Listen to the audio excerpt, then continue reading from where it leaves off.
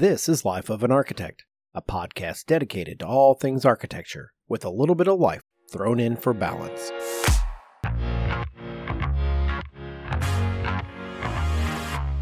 It seems that everybody these days has a side hustle, a means in which you can leverage your creative genius into an additional stream of revenue to help you make ends meet between paychecks. Whatever it is, there are a lot of options out there, but the question is, what's right for you, and is it even worth it? That's what we'll be discussing today in episode 82, The Side Hustle. Special thanks to BQE Core, cloud-based software for time and expense tracking, billing, and accounting, for their generous support of today's episode. Welcome to the Life of an Architect podcast. I'm Bob Borson. And I'm Andrew Hawkins. And today we are going to discuss side hustles. In my day, I should say it's probably Andrew's day as well. I was like, what day is that? In my earlier iteration of Bob. Ah, gotcha. Side hustle was not what we called it. We called it moonlighting. And honestly, it was typically related to doing architectural work after your regular work hours or on the weekend. I mean, you just did what you did during the day, but for somebody else, like your auntie, on the weekends. Yeah. They just got a paycheck for doing the same stuff from somebody else, maybe. Yeah. Or more stuff, maybe. But in this digital age, things have changed, and it's expanded to include many, many more things. So I've kind of broken this conversation. It's really, there's a secret middle part here that I'm not sure when it's going to rear its ugly head. I mean, I'll tell you what the middle part is, but I don't want to get into it yet. I think the first part's really about moonlighting. Your side hustle is doing what you already do before we get into taking your skill set and possibly doing something else that's not architecturally related. We'll save that to the end of today's conversation, but I think we should start about just doing what you do already, but doing it for an additional paycheck through some different avenue. Or you do commercial work during the day and you do residential projects or residential work. Yeah. All right. So I think moonlighting is something that literally every architect has done at one time or another in their career. I did it. I know people that are my age that still do it, to be honest with you. Interesting.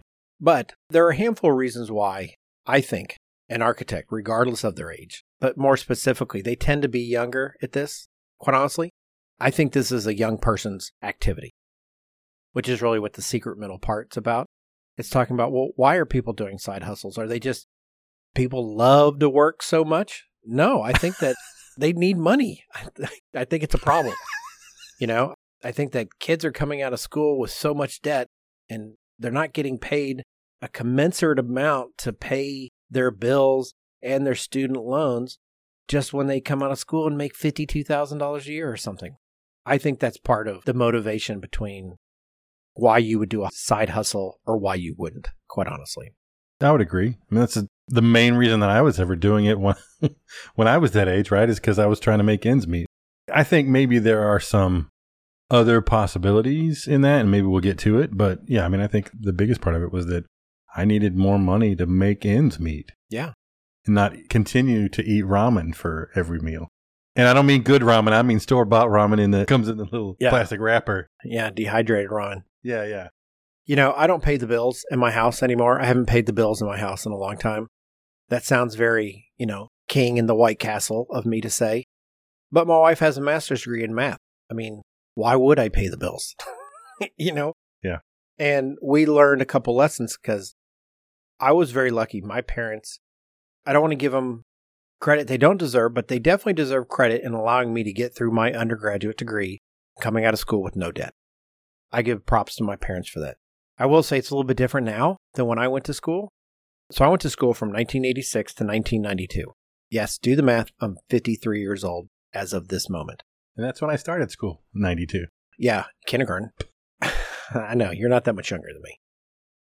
I still remember going into the bursar's office my freshman year and paying my tuition, room, and board, and the entire check was $3,300. $3,300.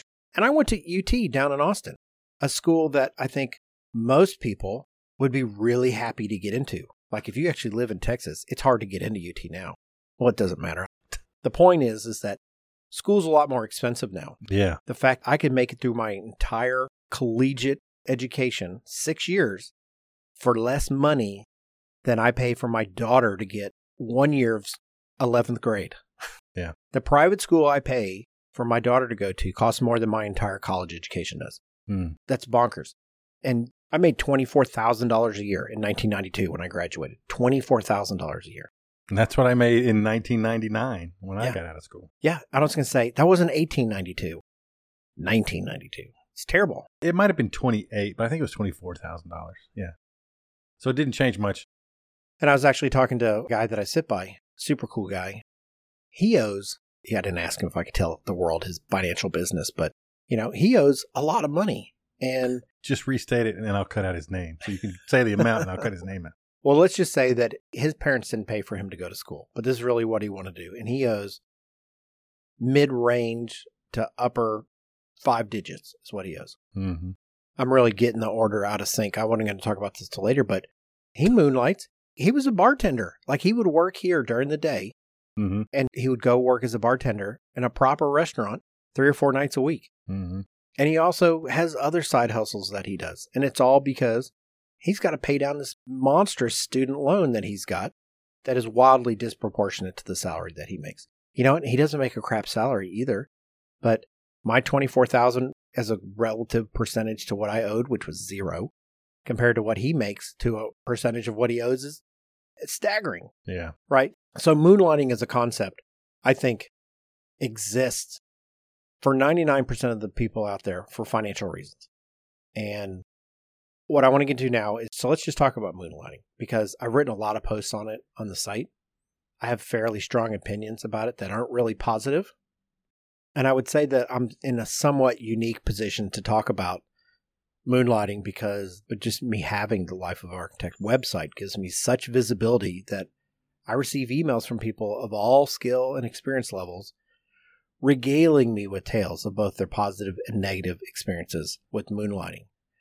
But in me taking all that in, to sum up, it would appear that the short-term gains are always amazing because you're getting a big fat check or a big wad of cash, but the long-term gains are rarely what that individual is hoping for. So yeah, I don't have a positive opinion about moonlighting. And yes, it was because I was burned. For all you people that are listening who currently are having amazing moonlighting experiences doing work, I do feel the way I do because I got screwed. Oh, because you got burned while you were moonlighting? Yeah. Oh. Maybe if I hadn't had a bad experience relatively early into my moonlighting gig, I would have continued to do it. I'm certainly not lazy. It wasn't because I couldn't be bothered to work more hours, but I basically worked for free. I had some childhood friends that lived next door to me growing up. They have a restaurant. They came and they said, "Hey, will you help us out with this? And just look, we're going to do this nice new restaurant." I looked at it and it was garbage. It was terrible. Like they're trying to say, this is a prime steakhouse. And they had like 2x4 lay-in ceiling tiles on their ceiling. I was like, you can't do that. You can't compete with the steakhouses that are in Dallas with the 2x4 lay-in ceiling in your dining room. It's just not going to happen. So they kind of said, well, oh my God, what do we do? So I said, this is what I'll do. I won't charge you for any meetings. I will just charge you for the time I spent doing actual work. And I told them up front, I can't do construction drawings because I don't have the time for your schedule because I have a real job. So this is all nights and weekends stuff for me. So I charged them a very low number, $45 an hour at the time. And that would have been early 90s.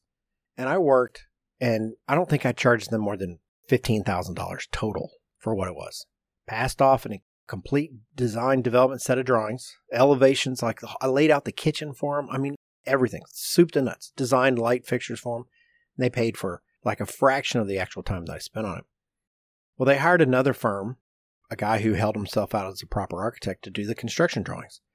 And he did such a bad job that they started the project and there were busts all over the place. He had run out of fee. And so they couldn't get him to fix all these errors and deficiencies in his work, which I never could understand why. Like, why can't you make him do what he should have done? I don't understand that. In my world, if I gave somebody a set of drawings and there's dimensional busts all over it, they're going to tell me to fix it. I would have to fix it. I don't understand how that guy could just say, I don't have any more money, so I'm not going to do it. I don't understand how that worked out. So anyway, so they came back to me and they said, what should we do? Like, how can we solve this problem? I said, I'll come back and help you and I'll fix all this stuff. But since I know you're having financial problems, because the project sat empty for like 8 months with just a foundation poured while they were trying to get all these problems solved, and they're paying high percentage interest payments on this huge loan that they took out to build. Yeah. And these were friends of mine. This was a longtime family friends. And so I said, here's what I'll do. Because I like you, you like me. I will keep track of my time, but I won't invoice you until the project's done and you are open for business and you have a positive cash flow. That's because that's the kind of guy I am. Nice guy. Yeah. Nice guy. And then you never got paid? And then they never paid me. Yeah. Once they got it open. And I would send these invoices occasionally, and the son calling goes, you got to quit sending those emails to my dad, stressing him out. I'm like, I don't know. Why don't you just pay me what you owe me? And the crazy thing, it wasn't even a huge amount. It added up to like $12,000 for like a year's worth of work. I mean, site meetings, all of it. And I didn't charge him for, to this day, it works me up. God, just think about it. And so, yeah, I absolutely got burned. And I started taking on the opinion. And I get asked to help people out with little bathroom renovation projects and stuff like that all the time. And I decided that if somebody asks me to help them, what they get is they either get the buddy discount, which means I'm not going to charge you to do any of it, but you're going to get what you get when I got time to give it to you. That's what you get. Mm-hmm. Or you're going to pay me full freight. And when you pay full freight, you have all the rights and demands of someone who's paying full freight. There's deadlines. There's deliverables. You can hold my feet to the fire if I don't do what I'm supposed to be doing. That's how I went on doing it. And I had no more problems. I've had no more moonlighting problems since that happened. And you know what? I could have used the money for sure, but it wasn't worth the headache. Did you have any bad moonlighting experiences? No. Really? Most of my moonlighting experiences are great. My experiences like that are actually with paying clients. Let me rephrase, supposed to be paying. I might have a client now that I did some interior work for that I'm still trying to get paid, and it's even way less money than what you're talking about. And I mean, it was a restaurant kind of interior thing and did it right before the pandemic hit. They got it done and then weren't able to open, and I understand that. But it's a not very large amount of money, and I'm still fighting to get that from them. But as far as moonlighting goes, no, because usually I did it for friends and family, and it was always, when I was doing it, was always residential stuff. Right, so I'm doing houses for people, and they were fine with it. I never really had any troubles, and I got a little extra money, and it all worked out. I never had any bad moonlighting experiences. Well, the big hitch to that is, the problem is when you do the work and you don't get paid, or you have to chase people down. Yeah. And if you're saying you did that one restaurant work and you're chasing them down to get paid, I'd say, well, sounds like, was that not a moonlighting job, or was that a moonlighting job? No. Well, which one? That's in the office. Oh, a real job. Yeah. Well, it's completely possible that people asking for your help, with the little moonlighting work, are looking for some help and simply can't afford to go the more traditional route by hiring a full services architecture firm. I know that exists as a thing. Like, I can afford to pay you a decent hourly rate. I can't afford to pay you with your 4X multiplier for the receptionist and the 401k and the, all that kind of stuff that goes on. Yeah, all the overhead. Yeah, but they do actually value the services that you provide. And as a moonlighter, you might offer all the possible advantages of that full service firm, but without the overhead. You can do the work, I guess is really what I'm trying to say. And your hourly rate would probably be, I know that I couldn't moonlight and charge my hourly rate that I charge in my office. Oh, yeah, there's no way. People's heads would explode. Yeah. But those same clients that are looking for that non-traditional route to professional services, do those people realize that they're receiving a reduced amount of your abilities? Let's be honest. You can't work on a project. You can't work on their project during regular business hours. At least you shouldn't be, because there's a whole myriad of issues that come up if you're moonlighting. Yeah, you shouldn't be. Yeah. You can't do that. So you're not working on them during regular business hours, the time during the day when you're supposed to be doing your real job. So you come home at night and you start working on job number 2, this moonlighting job. And it's unlikely, it's possible, all things are possible, but it's unlikely that you're going to be in top form after already having put in a long day at job number 1. And it's even more unlikely that the project will progress at the speed that it probably should, because I'm at the office, I get here at 7, I leave sometime around 6 or 6:30. Not everybody puts in those kind of hours like in the office, but let's say you just work a regular 8 to 5. So you're at the office, at your desk, for a total of 9 hours, minus a lunch break. Mm-hmm. You're not going home and working job number 2 9 hours a day. Mm-hmm. Nobody's doing that. Yeah. Yeah. So the job's not going to move as fast as it probably should. And I suppose there are some trade-offs that the client would accept knowing that you're working at night and on weekends. But I can tell you that most clients seem to forget that you're moonlighting their job when push comes to shove. They still want what they want when they want it. And they've grown tired of you trying to live your life while they are impatiently waiting on their renovation drawings. If you say, hey, I want to go to the lake this weekend, they're like, what? You owe me all this stuff. That seems to be the story that I hear a lot.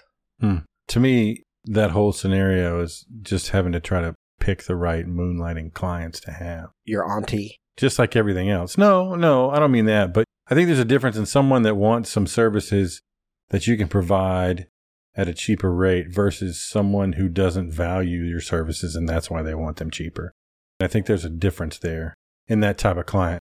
I would agree, but how are you, the willing yet unsuspecting moonlighter, to know the difference between those two options when you start the project? Yeah, I don't know that you do. Well, I think I could probably tell the difference now, but as a younger person, I don't know that I'd ever been able to tell the difference. And that's part of what I get at is more times than not, people who are looking for moonlighting work, they want all the stuff that comes with a full services firm. They just don't want to pay the freight. They don't want to pay to bring it in the front door. So they're trying to find a way that they can get it on the cheap. Look, I'm not going to say that that's unreasonable for people to want more but pay less for it. You can't pay less and get more. Like, it doesn't work. So the premise, at least from that standpoint, is somewhat flawed. But I do know that there are people who have had very positive things happen to them as a result of the additional cash flow that comes in when they do these jobs. I think we all know that. Like, I actually bought my first house. The same project that I was griping about, it gave me the money to put the down payment on my first house, which wasn't much. I bought my house for $96,000 and I put $10,000 down. It wasn't a lot. It wasn't a lot of money. But I didn't have $10,000 cash. And when my salary before taxes was $24,000, it would have taken me years to save up even $10,000. Decades. Yeah. It would have taken forever to do that. I hear you. So there's definitely some pros to doing it. And I would never say that people shouldn't do it despite the fact that they can earn a little extra pocket money. One of the things that I do think is true is that if you work from 8 to 5, right? So you put in your 8 hours and you go home and then you put in another 4 or 5 hours in at night, moonlighting some work.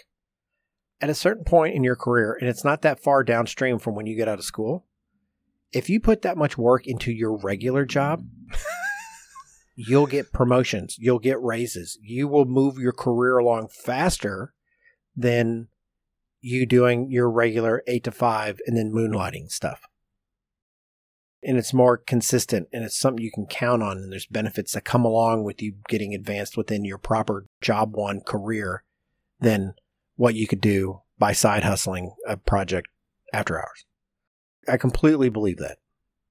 But that's not to say somebody goes, well, I can buy that boat with doing this little weekend gig thing. Yeah. Right? I think it's a difficult thing because one of the other things I feel like sometimes people want to moonlight for is so that they can have a little bit more creative control or just be more creative in architecture. Because as a young person, they don't get to do that as often in a lot of instances. Yes. So they want to take some kind of side hustle so that they can flex their creative muscles a bit. And the money is a nice bonus or a necessary bonus to that whole structure, but it's also because they want to do more design work that they don't feel like they're getting to do in their office. You know, I can't disagree with that. I think you have a valid point. It seems to me that, and I don't have data to support this, just 29 years of floating in and around different jobs, is that most people, when they don't get the tasks that they want or they don't get the design responsibility they want, they don't solve that problem by moonlighting a second job. They just change the first job. Like, that's how you solve that problem. You go, well, if my role here is not what I want, why would I stay in this job? Yeah. Maybe that's how you should probably go about solving that problem. I don't know that that's really the case. People don't necessarily see it that way, but I think that probably would be a valid solution to find a different job. But Again, that's not always easy either, depending upon the job market. Well, there also comes the realization that maybe the job you want is not the job you're suited for. Yeah. And you might find that out by moonlighting. That might come to light. And I mean, as an unfortunate result. More from Life of an Architect in just a moment. Andrew and I are joined once again by Steve Burns, FAIA and Chief Creative Officer for BQE Software. Hey, Steve, how you doing? Hey, Bob, I'm great. Great to see you and Andrew. Thanks for coming on the show. It's good to see you as always. We're going to be talking about BQE flagship product, BQE Core, which is a comprehensive cloud-native business management platform that streamlines the billing and accounting process while improving operational efficiency. Named as one of the best business software solutions for invoicing and billing by PCMag, Core is recognized for its intuitive features that simplify and automate operations for business owners and their teams, especially those in service-based businesses such as architecture. So, Steve, I have a topic for us that I want to get into today, and it has to do with business intelligence and artificial intelligence are not buzzwords. They are real technologies that impact the architectural profession, as we're all aware. And if you don't embrace them and exploit them, we're going to get ourselves kind of crosswise on the wrong side of history here. So let's talk about artificial intelligence when it comes to BQE Core. You know, artificial intelligence is sometimes, at least in the past couple of years, been in the news mostly because of fear around it. You know, the machine's going to take over the world. But I think if you were thinking seriously from a business standpoint, you should never be afraid of the AI because it's really in service to your profession that this technology is existing. It's not there to put an architect out of business. I'm not sure in any of our lifetimes, AI is going to get to the point where there won't need to be the professions that we all are trained to do. Yeah. But it's going to make our jobs far, far easier. So what we do in AI, obviously, since we're a technology company, it's one of the more compelling areas to think about it. One is natural language processing and voice recognition, which we could talk about, but also in some more common things that people are really aware of, which is using the mobile platform to achieve things that really can't be done when you're just sitting at your desk at home or at the office and trying to get your work done. So what our AI is able to do on your mobile platform, and some of you probably have experienced this with some other apps, is to track your car mileage automatically. So it doesn't require you to think about it. The phone knows that you are moving at a speed that clearly represents you are in a moving vehicle and not walking or riding a bike. And it starts to recognize the geocode of where you started and where you ended.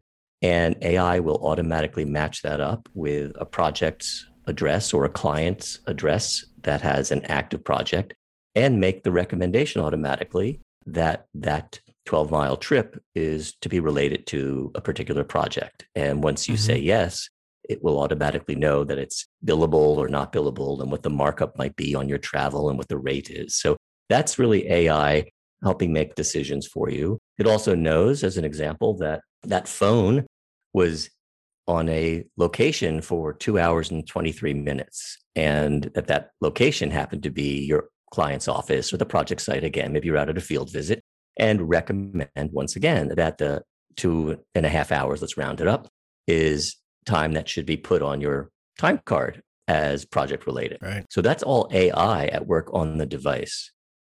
The other component, which I find really thrilling, because one is I never thought of it as being useful. Like, who's going to talk to their computer? You know, it's strange enough to be at home and say, hey, Alexa, or hey, Siri, or whatever it is, you know, what's the weather? That's pretty much good. Or play the song on our speaker system. We're pretty good. Right. But actually to say things like, who are my top 3 clients this year or this quarter or this month is a strange thing to do. But that's where we have evolved to today. So people are actually able to use right now Google Assistant, connecting the Google Assistant voice recognition to the core platform and ask it questions. And there's hundreds and hundreds of things you can ask the core application today and get insights that you can't get through general reporting. Who are the top 3 employees this week? Or what's the profitability on a particular project? Things that you might want to ask, as opposed to having to run reports and then find the page that it's on and the road that it's on and get an answer. That was awesome. Special thanks to our sponsor, BQE Core Architect, cloud-based software for time and expense tracking, billing, and accounting. Visit bqe.com/LOAA and receive 20% off a 12-month subscription to Core Architect. And thanks, Steve. I appreciate you coming on the show today to chat with us. Well, thank you, Bob and Andrew. Always enjoy your company. So let's do this again. Yeah, it's always great. Yeah, wonderful. Well, there's lots of ways, and I don't know if we want to move on from moonlighting architecture work in addition to doing architecture work, but there's also a bunch of skill sets that architects have that, I don't know, they may lend themselves to different types of income generating side hustles. Yeah. And a lot of that started to exist because of the digital age in which we're now presented with. I mean, people can leverage their social media accounts into platforms that allow these alternative revenue streams. Mm-hmm. One of the things that I find a little funny, I'm going to apologize now in case I say her name incorrectly, but I met a young woman several years ago. I believe it was at Kansas State. Her name was Lindsay Leardy. I haven't talked to her in a long time. She was a very pleasant woman. She came up to me after I was on campus and I gave a presentation to the architecture school. We had a nice chat for a while and connected on social media and exchanged things from time to time. But after she graduated, and I'm not sure how long after she graduated this happened, but she got a side hustle working at ArchDaily back in 2017. And she ended up writing for them. And one of the articles she wrote, and the reason I know that she wrote this particular article is because I got tagged in it. I'm listed in this article. And it was a list of 15 money-making side hustles for architects. And I thought, how am I on that list? And it was funny. So she had this list in place, and it had references to practicing architects that were actively involved in several of the identified side hustles that were on her list. And I was in the category of writer, which makes me cringe. Because guess what? I don't make any money writing my blog. I don't know that people know that or not. I think I've said it a few times, but I don't get paid to write my blog. I pay to write my blog. Like, it costs me money to write my blog. Yeah. But there was a few times, like when the blog was really super popular. I mean, it's super popular now, but it was a much bigger deal back, say, like 2013, 2014, or maybe I was a bigger deal back then. I don't know. But I got asked by a handful of people to contribute articles and create content for their website. And there was a design website, design platform in London that asked me to contribute monthly article for them. And they were paying good money. And I was like, I could use some money. And this was in the beginning, the recession was still kind of tailing off, so it wasn't great. And I had some spare time. So I had to write like real articles. And I've said many times, I don't write real articles. I write like I talk, right? So the idea, like what you would write for Texas Architect Magazine, I could never write that kind of article. I'm not that kind of writer. That's what people wanted. And then they say, but we want your personality, but we want write a real article. And I go, the two don't exist. Those aren't in the same realm. You guys understand? Yeah. You can't get me and a properly written article. Set of prose, yeah. Yeah, but they were paying like $1 a word. And I was like, I mean, you've read my blog post. I crank out 1,500 words when I'm talking about toilets. I mean, so I'm like, easy money. I'm going to do it. It was agony. I hated every minute of it. I dreaded every single time. I was like, oh my God, I have to write an article on glass. And these people were nice. They were lovely people, but I hated it. But yeah, I'm on there as a writer, as part of the side hustle list. So there's links in her article to people like, oh, this guy's doing pottery and this person's doing leatherworks and, all this kind of stuff. I clicked on those links. None of those people are doing those things anymore. And this was an article from 2017. Now, that doesn't mean they're not still doing it, but say like the person who was on there for pottery, when you go to their website, like the last thing I found was from 2017. The person that was doing the leatherworks, they might still be doing it, but it linked to their Facebook page. And their last post on Facebook was 2016, I think. So it suggests that these side hustles are transitory in their existence. Like the role that they play when you're a younger person, I don't know if you just have energy or because your salary is at its lowest point that you have to seek out these alternative revenue streams. So they do, but then something in their life changes which makes side hustles untenable. Like people stop doing side hustles at a certain point in their life. It would appear, is the evidence that I've seen so far. What age is that? Because I guess we're not there yet. Well, okay, so we're saying that the podcast here is a side hustle? Yeah. Okay, so elephant in the room, let's say it. Yes, the podcast is a side hustle. But the podcast is really an add-on platform to the website, which the website has never made a dime. Mm-hmm. I mean, in the early days, I told my wife it wouldn't cost the family money, so I took some banner ads, like for Big Bob Storage or whatever, to pay server costs. And then finally I went, this is disgusting. I feel dirty. I feel cheap doing this. And so I didn't do it. So I went 9 years without taking in a dime. No sponsored articles. I didn't make a dime for any article that I put on the website. Well, the podcast now, we occasionally have some ads, and it helps cover costs, and it helps cover our time to do this on Friday nights or whenever it is that we're doing, and stay up till 2 a.m. like Andrew likes to do, to edit the sound quality. Mm-hmm. So we do make some money from that. So, and we are old as dirt, apparently, compared to most people. With side hustles. Yeah, but I didn't start this as a side hustle. This is true. It just kind of turned into one. This is true. And so by definition, it's a side hustle, but I'm not motivated by the money. God, that sounds so ivory tower. Yeah, well, it is a side hustle, but it came about, I would say, in a different way. And it wasn't that we were seeking, or you were seeking avenues for income. You weren't at a point in your life where you needed the avenues for income. And I think this would fall into one of those things. And in the blog, originally, it is about a creative outlet, a way to do something more creative or learn something that you didn't know how to do. It's just evolved over time, which I think there are side hustles that happen like that. Yeah. But I don't think they are the majority of side hustles that people have. I think it's more about making income, or if it's one of those, something that's you're just super passionate about and somehow you manage to find a way to monetize it, but it's not because you want the money as much as it is. You just want to keep. Yeah, you like doing it. Knitting characters and whatever it is, it's a side hustle, right? Okay, but let me ask you this. Is it a side hustle if you don't care about the money? If the money is not the motivation, is it a side hustle? Or is it a side hustle by definition because you make money from it? Yeah, I don't know. I mean, I feel like it has to be a side hustle if you make money from it. Yeah. I don't know what else you would call it. It's still a secondary source of income. But yeah, I don't know. Well, okay, so let's circle back to the podcast a little bit. So when I got approached to have a media sponsor about this, which Building Design and Construction is who we work with, and they've been fantastic, and they were enthusiastic and like, let's do this. They've been amazing. Yeah.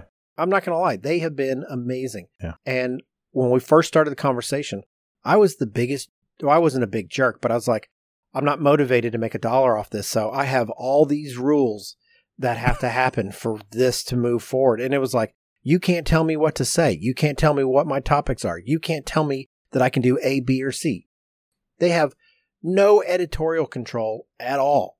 They don't own anything. I mean, and they're like, we just want to be a partner, right? You do you, and we'll do we. Yeah. And I was like, awesome. And I'm not so sure that a lot of people have that kind of editorial control. So A, that's why they're awesome. But B, it's because I don't do this because I need that secondary paycheck. It's nice. My wife would tell me that I need to keep doing it. You know? Yeah. Okay, so if we look at some other folks, and we know that, I'm not going to get into his business, but our buddy Eric Reinhold, he has 1 million alternative revenue streams.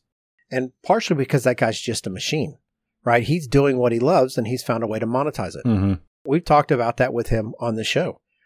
And I would imagine him being as clever as he is, some of the things that he's decided to take on while they are a passion interest, a passion pursuit for him, I'm sure that he weighs his energy and his efforts into things that provide revenue stream for him. I mean, he lives on an island in Maine, like in the middle of nowhere. He doesn't have 1,000 million people that just need his services because of where he's chosen to live. And do you remember he told us, he goes, well, I do 2 projects a year and it's all these alternative revenue streams that allow me to only have to do 2 projects a year. Mm-hmm. That's the goal, I think, to the side hustle. The side hustle should be the device that allows you to make your first job be like a passion project? Maybe. Maybe. You Yeah. don't think that would be the goal? I don't know. I guess it depends on your definition of side hustle versus like you're calling it an alternate income stream. Because to me, a lot of what he does is still, I don't know that it's side hustle as much as it's all wrapped up in his own business model for doing those things. I think it's all a balance of, because they're all architecture related still. That's a fair point. I mean, we talk about the side hustle of making the pottery or making the leather stuff. Those are different. I think it's just really complicated, not so straightforward. But we started with moonlighting. So the whole first part of Yes. this conversation was you doing architecture after hours after you've done architecture. Yes. Right? So for him, like he makes videos about architecture. Mm-hmm. And you can buy templates of his drawing styles. Like if you're in AutoCAD and you want your drawings to be like his, you can buy that stuff from him. And it's cool. And a lot of people do it. I know that he had stock plans for a while that he was selling. I don't know that he does that anymore. I don't think that he does. Yeah. But I still think even if it's a product of his creative process that he has monetized, I still think that if I said, what's your, actually I was about to say, I bet he feels this way. And the truth is, I bet he doesn't feel that way. I bet he sees them all as it's all one concept. All his job. Yeah. So that's a fair point. I would also argue that I don't know as a sole practitioner, you can actually side hustle because it's all just one hustle. But yes. Yeah. Because if you work during the day and then take a job and work on at night, it's still your job. it's still your job. Yeah. Yeah. So while he is an excellent example of having all these different income streams for the same business concept, it's hard for me to put him as a side hustle because they're all so intertwined. Or to me, the idea of a side hustle is I get up from job A and I go to job B. And whatever that job may be, it could be moonlighting, like as an architecture, or it could be bartending, as in, the guy in your office. Okay, well, let me ask you this then. So if he designs something and then makes it and then sells it, is that not side hustle? I don't know. That's got to be, like it's woodworking. Yeah. Like he has that little wooden X stand that he uses and you can prop your iPad on it or put your pencil on it. Yeah. If you buy one of those, it's Eric in his shop making it. Right? It's not like he's not. Which I do feel like that's more side hustle-ish. But yeah. And shooting videos and photography, that's a hobby. That's a passion pursuit for him. Right? That's not architecture. Mm-hmm. So part of his creative process when he started was making these videos. He loved it. And it just turned out that so many other people loved him because they're so amazing that he's able to monetize them and put links in it and say, this is cool. And people go, it is cool. And he's like, this is where you can get it. And they go, we want it. Yeah. Right? Yeah. That happens. Yeah. So that's just kind of an output of something that he finds rewarding. But I don't think that him shooting videos of architecture is architecture. That is the side hustle, is the shooting of it and the making of the video and the splicing and him using his eye to create a wonderful video. Mm-hmm. So I go, that's not architecture. That's got to be side hustle. Yeah, I suppose, because it's similar to like if I was doing graphic design as a side hustle. I'm still using a lot of my architectural skills and probably a lot of the same software and all that kind of stuff, but it's still a little bit different. So maybe that is side hustle in that regard. Okay, so we have a guy in our office who paints watercolors and he sells them. We have another young woman in our office who offers logo design and branding services on the side. Mm-hmm. If you have a business, you need a logo, she'll help you out. Mm-hmm. That's something that she does. And we have a division in our office that you can hire Boca Powell to provide that service to you. Mm-hmm. And it's not something that we heavily market. It's a service that we provide should somebody have need for it. And so she does that for folks. I mean, I bet probably low double-digit percentage of people in the office have some alternative revenue stream in place, or they want to do X and put it in place in my office. Are they all younger people? 100% of them. Out of curiosity? Okay. Yeah. Of the ones I know, they're all low 30s and younger. I wonder if, is part of that because you're still trying to find your joy, so to speak, or is it just that you just need more money? I don't know, Well, the guy who does the watercolors, for him, he loves it, but he's like, I can make money doing it. Yeah. Or he's like, I have this guy who has a pool business. I can do sketches and renderings of pools for him to help him sell it. And he pays me to make the renderings. I mean, he's leveraging his graphic skills into deliverable for another one of his friends who's got a business. And that guy pays him to create the graphics. Mm-hmm. I mean, these people are working hard is the thing. They work hard. He gets in the office when he's supposed to, and he stays here till at least he's supposed to, or if not later. When he's supposed to, yeah. And if you ever need him to do something, like if I said, hey, I need you to finish X, Y, and Z by Wednesday, and it required him to work late or whatever, he would do it. Mm-hmm. He's that guy. But he has other gigs because he's like, I got student loans I got to cover. Mm-hmm. I don't want to live with my parents anymore. I would like to get married to my sweetheart. I would like to go on a vacation. My financial obligations are disproportionate to what my job just readily provides to me. Yeah. And so he's not lazy. These people are not lazy. It's part of what it is. This is not, hey, how can I fall backwards into some easy money? They're leveraging their skill set and trying to find an opportunity to generate additional income. It's not all passion projects. It's not, hey, I really like doing X and it turns out that other people want it so I could sell it and I'm doing it anyway, so it's awesome, right? It's not all that. They're looking for ways to take their skill set and turn it into a secondary revenue stream to supplement what they're getting as architects. Mm-hmm. That kind of breaks my heart a little bit when I look at it in that way. I know. I wonder if the real question to me would be is if everybody was in your situation and they didn't have student debt, would people still be seeking out side hustles? When we start talking about this, that's what I get really curious about. Is it because as you mature in your career, typically you make more money and you have more responsibility and your life gets more hectic and all those kind of things, you don't have a time for it. But is it just solely about the money? And if people didn't have student loan debt, would they try to side hustle or would they just be like, okay, I'm good? Or would they seek it out because they just want to do something else? I think it's the money. Obviously, we're not talking absolutes here. Yeah. Well, I know. But I would say the vast majority of them do it because they want some additional money. Because how many people out there, let's say that you really like quilting.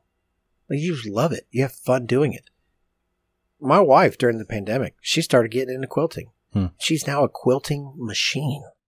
And I go, what are we going to do with all these quilts? Yeah. Like we have a lot of quilts now. And I was like, why wouldn't you sell them? She's like, oh, they're not good enough to sell.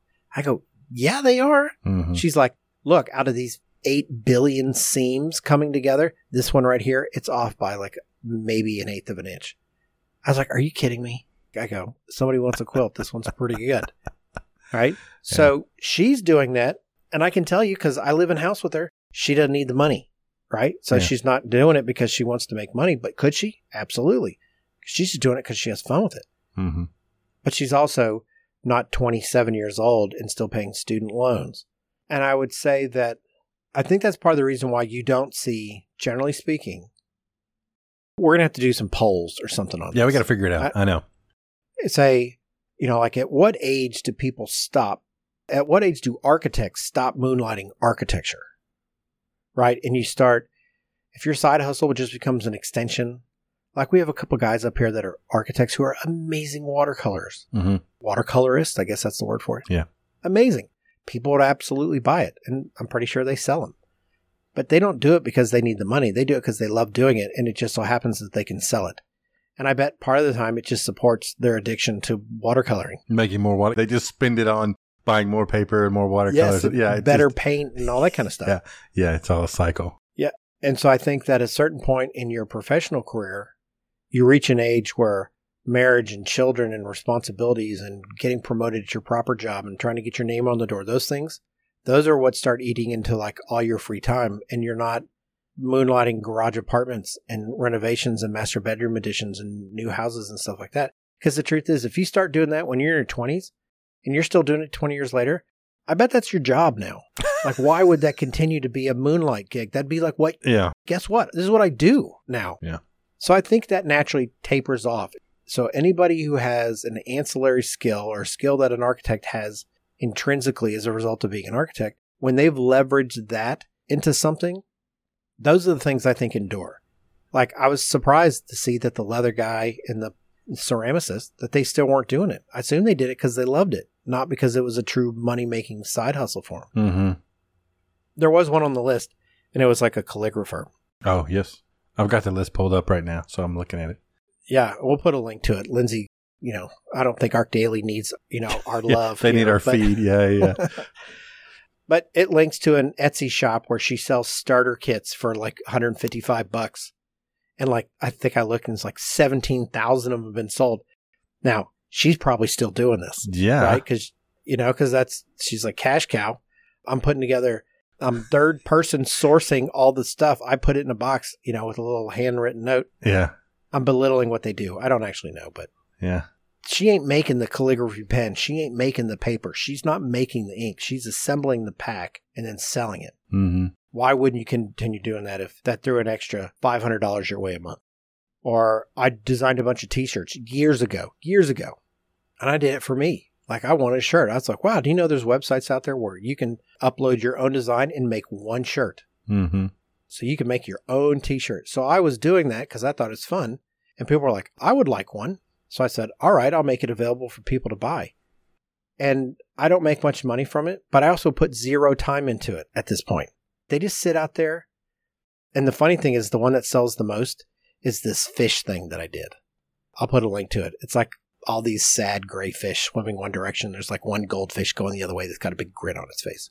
Like it was like you be you kind of thing. And that thing sells 10 things a month. And I was like, whatever, right? It's like about every day I make $1 or $2 from it. Yeah. It's clearly paid for itself for the 20 minutes I spent putting on it. Yeah. I actually was looking at those yesterday they popped up because I was on Redbubble trying to find some architecture t-shirts to wear every once in a while. And it just typed in like architecture or something. Some of your shirts popped up. It was kind of funny. Yeah. And you know what? If I was really like, oh my God, I need that extra $3, I could upload all those t-shirt designs to 10 different t-shirt printing shops. And they're all making revenue from every single one of them, as opposed to the one that I uploaded because that's what I ordered from. Mm-hmm. Right? Because it was for me. Every t-shirt that you see, I own. I have every one of them. Yeah, that's funny. And so. We do have a couple of new podcast shirts up there, I think. At least one or two. Do we? Yeah. The monkey one is there, I think. I saw it. Yeah. And then I think there's one other one. The monkey one, a couple stickers have gone, but no one's ever bought a monkey t-shirt. Yeah, I know. I doubt it. No, who wants a shirt that says "Eat my knife" on it? They get some strange stares. I was like, oh, you're a psychopath. Yeah. But I don't know. We got a comment today about they made a "Eat my knife" reference to the monkey. So it lives on. Yeah. Okay. So I don't know if we need to wrap this up, because we've been talking about it for a bit, but I'm really curious to know if there's an age bracket that you think side hustles and moonlighting exists. I totally think there is. I think probably from the time you get out of school to your mid-30s. That's kind of the window of when it happens. I don't know many people that moonlight past their early to late mid-30s. Early to late to mid-30s? Well, I was thinking like late mid. It's a very specific number. That definitely 37. Late mid is 37. Okay. For sure. Gotcha. Right? Yeah. The other thing that we didn't talk about, which I think it's an easy conversation in a way, but the size of where you work, I think also plays a large role in your ability to moonlight some. Let me guess, and I'm going to let you take back over. Mm-hmm. Small firms, less likely to moonlight. Large firms, far more likely to moonlight. Yeah, that was going to be my take on it for sure. Yeah. Because I feel like, and again, at the same time, maybe not, because the pay scale of those two places are also kind of inversely proportionate to the amount of need for moonlighting, probably. I mean, typically you're going to make more money at a larger firm than a smaller firm. Maybe. But because of your increased level of responsibility at a small firm versus a larger firm in your youth makes that a difficult task. I'd agree with that. I don't know that I would necessarily agree that small firms don't pay as well as big firms. I tend to think that small firms pay better to younger people right out of the gate than bigger firms do, but you can't get as high as you could as a non-owner in a small firm as you could in a large firm. Maybe so. I mean, I know that's how it was at my last office. We paid people well. You know, it's funny too. I went on a salary calculator and did our $24,000 with inflation. And it's funny, for you making $24,000 in 92, it was like $47,000 was the current equivalent. And for me making $24,000 in 99, it's like $38,000. Yeah. I can't help but wonder how different this conversation would go if we actually had a 20-something involved with it, which I thought about doing. Maybe we should at some point, yeah. Well, The problem is they can give their one perspective, and it would have to be very personal to them. And I thought, they don't want to come on here and do their woe is me, I make no money, here's all my debt, here's how I'm trying to hustle it. Mm-hmm. It's a difficult spot. It's a very personal spot to put somebody in, so that's why I decided. Yeah. I was like, I'm not going to pursue getting a guest. But since we didn't have that guest on, because we're conscientious and considerate people, I do think it's time to move on to this episode's Would You Rather question. Certainly. Let's do it. Again, I have not seen, because don't say I didn't read a run sheet. I didn't get a run sheet, so I have no idea what's coming. No, I didn't tell him what it was at all.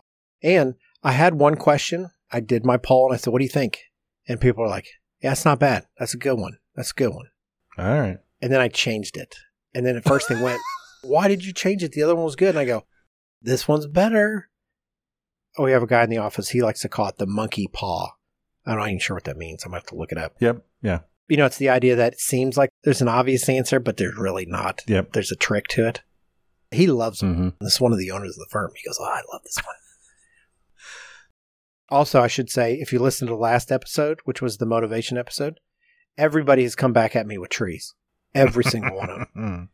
And I'll say, all right, here's the argument for why cave is better. And probably about 75% change their mind. It's just how our conversation went. Such a lie. No, it's 100% truth. Hmm. All right, here we go. This week's Would You Rather. Yeah, let me have it. So, Andrew, would you rather be the very best in the world at one thing or completely average at every other thing? So here it is. You're just you, but you're the very best at one thing. You can choose what that thing is. You're the very best at that one thing. Mm-hmm. Or you're completely unremarkable and completely average at every single thing that exists. Okay. I mean, I've already think of a loophole, and you're going to try to tell me it's not a loophole, but We'll see. We'll see. Yeah, we'll see. So, okay, so my take on it is I would be the very best at one thing, and that one thing would be learning new things. that's fine, but that's fine. That's not a loophole. Yeah, so then I could learn everything and be the best at learning new things. No, it doesn't say you're going to be good at the new things that you learn. You're still just you. Like, so it doesn't mean that, let's say we take Andrew Hawkins and you say, I want to be the world's greatest guitarist, right? Mm-hmm. It doesn't mean that you're terrible at everything else and that you can't learn anything new. Okay. So you're still you. You still have the same capacity to learn whatever it is that you're going to learn. So if you're the world's best at learning new things, doesn't mean that you're the world's best at doing those things. You're just good at learning those things. Okay. So I'm going to say your loophole isn't that good a loophole. That's like Nick saying he's going to be the world's best chair maker. It's a terrible answer. Okay, then even without that being a loophole, I still think that would be my choice to be the best at something, whatever that might be. I don't think that's an unreasonable answer. I mean, because I think whatever that would be, especially since we're in this episode of Side Hustle, I could leverage that skill into making money or being famous or whatever it may be. That's right. You're absolutely right about that. I mean, I feel like I'm already... You're already pretty good. Well, I right? feel like I'm already on the other end of the spectrum. I am already average at everything. So let me break it down, because this is really what it is. So if you're you, and this is, hey, listener, I could be talking about you. You're whoever you are normally, and you're already good at a lot of stuff and probably not good at a lot of stuff. But the things you're not good at, you probably aren't good at them because you don't care to do them. Like, I could be the world's greatest rock climber, but I wouldn't know because I have no interest in it, and therefore I've never done it. Right? Yeah. I could have been the world's best left-handed pitcher in the Major League Baseball. Yeah. I never did it because I didn't care enough to be motivated to do that. Who knows? So there's things that I'm good at and there's things I'm not good at. But to be the very best, you could say, well, I want to be the very best at X, and that can provide me financial freedom, right? Which in turn gives me just like regular freedom. Because if I say I'm the best at, I don't know, playing the piano, I go and I do a couple concerts and I make a lot of money and I don't have to work like all the time because it's a magical ability. So it's not like I got to practice.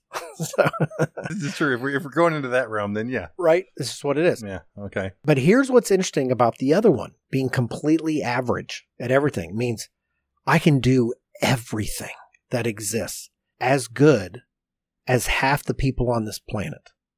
I can go speak Swahili. I can speak French. I can speak Italian. I can cook a meal. I can fix a car. Mm-hmm. Everything. There's nothing on the planet that I can't do with some modicum of ability. Because half the people on the planet can do it better, but I'm better than the other half. Mm-hmm. Everything. I suppose.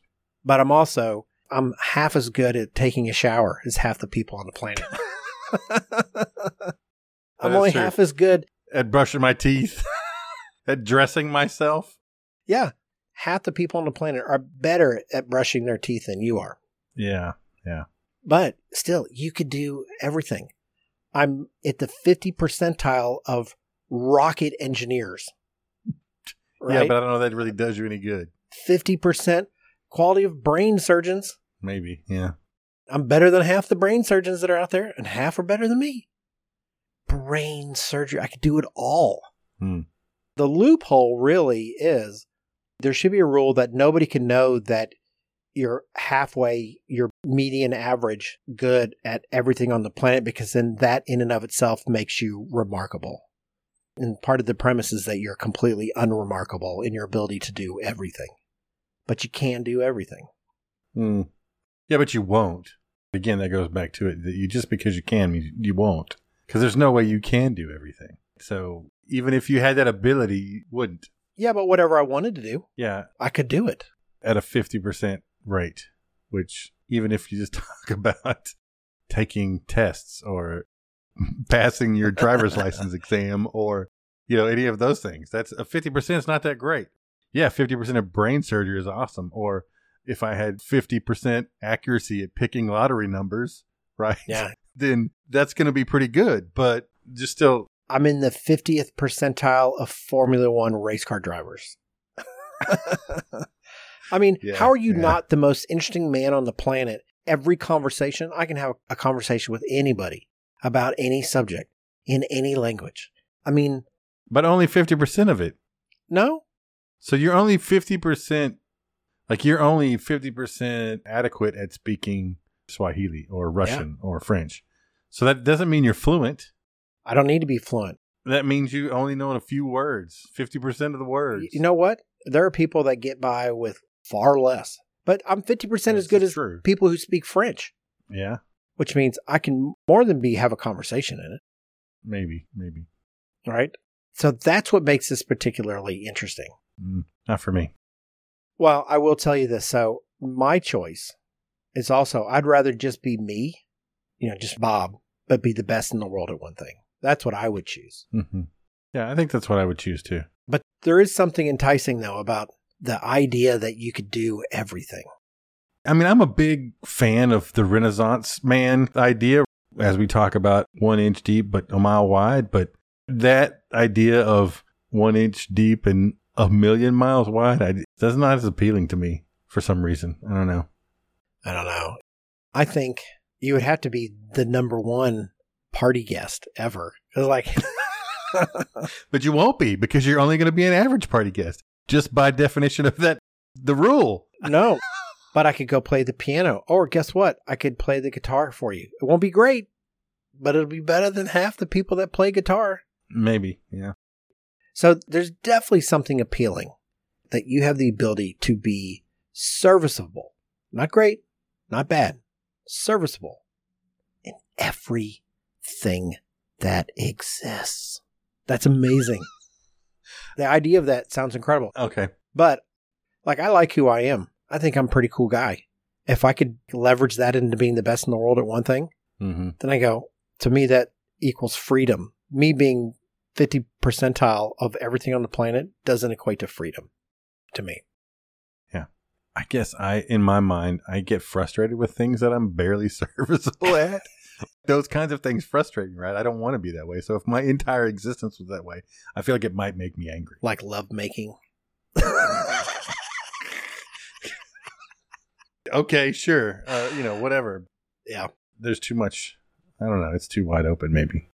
Where I feel like just the idea of excelling at one thing seems just so much more enticing. Well, here's this. What if there was a rule that said, because like I said, if you're in the 50th percentile of everything that exists, that in and of itself makes you remarkable. So you kind of have to put a rule in that says people can't know that you're capable of being 50 percentile of everything. They can't know that. Of course, they couldn't know that. Well, it's like a party gig. I guarantee you, if I snap my finger and I could speak every language and dialect on this planet at the 50th percentile, I'm thinking I would blow people's minds. Like, that would be amazing. But I can't. Like, I couldn't go on as like in circus and say, look, here's a guy who can do everything at a mediocre level. Yeah. My comment on that all the languages, I mean, unless you're at a party at the UN, I don't really know that does you any good. You might get 6 or 7 at a normal encounter might be the max. After that, you could say whatever you want. I could go into a party and say, I know how to speak all these things and just talk out gibberish because nobody's going to know whether I'm wrong or right. You don't think that you would put yourself in a position to take advantage of that skill set, though? I'm sure I would, possibly, but... Like, you're in College Station, you're not going to get much credit for speaking more than about 2 languages in College Station. Yeah, maybe 3. Yeah, okay, 3. But if you went to New York and you're like, all right, look, I got you covered. Whatever you need. Yeah, but even then, it's only probably like, what, 8 or 10? Maybe? I don't know. You could probably go into a coffee shop and need to speak more than 10 languages in New York. Just go to the right one. Possibly. But still. Look, I know that's an easy example. The language thing is an easy example, but I could probably be in the 50 percentile of a lot of tasks and make way more money than I make, despite the fact I'm above average as an architect. Yeah. Yes, but I feel like I could make way, way more money being the best at whatever I chose, right? Yeah, but you'd have to choose something for that purpose, though. I mean, that's part of it, though. Not for the completely average at everything. Not for average Joe. Yeah, okay. They don't have to choose because they can do all of it. Do it all of it, yeah. Right? Fair enough. I think that would give you a freedom of mobility, maybe, because you could just go live wherever because A, you could speak the language, and B, you could do whatever job you needed to do. Yeah, so I guess one of the questions might be, is there a cap? Like, you can't get better at anything. You can't be more than 50 percentile at everything. Yeah. You can say, I can do 50 percentile of everything, but I speak French all day, every day. So I'm going to get better at that just because it's what I do. Yeah, but you can't. What if you can't get better? We're saying, no, you're everything. You live there and you speak it all day, every day, and you're still only at 50%. That's right. You're dead center of everything. Oh, that would be the worst. That would be horrible. Yeah. Well, because again, if that is the rule, I could never get better at anything. And that would be the most frustrating thing. I think it would force you to engage more areas so that you're not exposed as being just mediocre. Because they go, if this is all you do, you don't ever get any better. There's no promotions for you. You just do something different all the time. You got to step it up. Yeah. Dr. Hawkins. I know, right? It goes back to our last conversation about motivation. If there's no way for me to get better than 50%, what's my motivation? Yeah. All right. So we both settled in that we would prefer to remain ourselves, but be able to be the very best at one thing. Bank robbery, jewelry heists. I think they all get caught. So I think that might not be if you were the best. Well, it doesn't mean that, like, it's not infinite, right? You're just better than everyone else. Day trading. Well, there you go. Hedge fund manager. Lottery picking. Yeah. Well, I don't know. Nobody. Who are you better than? What other lucky, person? Yeah, I know, right? But if you're the best at the world at it. I think that's game of chance. There is no best in the world at it. Are we making make-believe rules or not, man? Not that kind of... I mean, there's still, like, gravity still exists. I mean, it's not completely... Okay, there are some people that have won the lottery like 3 or 4 times. Or 7 times even, I think. So for me to be the best in the world at it, I just said that's 8 or 9 times. And if I pick the right times to do it... You're going to have to track down a link to the person who's won 7 times. Okay. All right. I will do it if I can find it. Average guy wouldn't be able to find it. Well, he'd find it 50% more of the times. Yeah, than the other one. Okay, all right. There you go. Another episode in the books. I hope you enjoyed the more serious part of today's conversation. Thank you for being with us today for episode 82, The Side Hustle.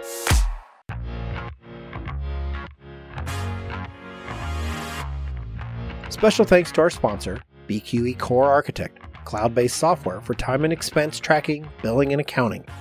Visit bqe.com/LOAA today and receive 20% off a 12-month subscription to Core Architect. In addition, shout out to our media partners, Building Design and Construction, for their ongoing support of the Life of an Architect podcast. If you like today's episode, please take the next 15 seconds and head on over to your favorite podcast listening app and hit that subscribe or follow button so you can get staggeringly awesome new episodes automatically downloaded every 2 weeks. And while you're there, please consider leaving us a comment, and I would greatly appreciate it if you would leave us a 5-star I need more sleep rating. Be sure to visit the original lifeofanarchitect.com for show notes, links, info, and photos from this wondrous episode. Thanks so much for tuning in. Stay cool out there. I'm sure it's hot. It is hot. Take it easy, everybody. Cheers.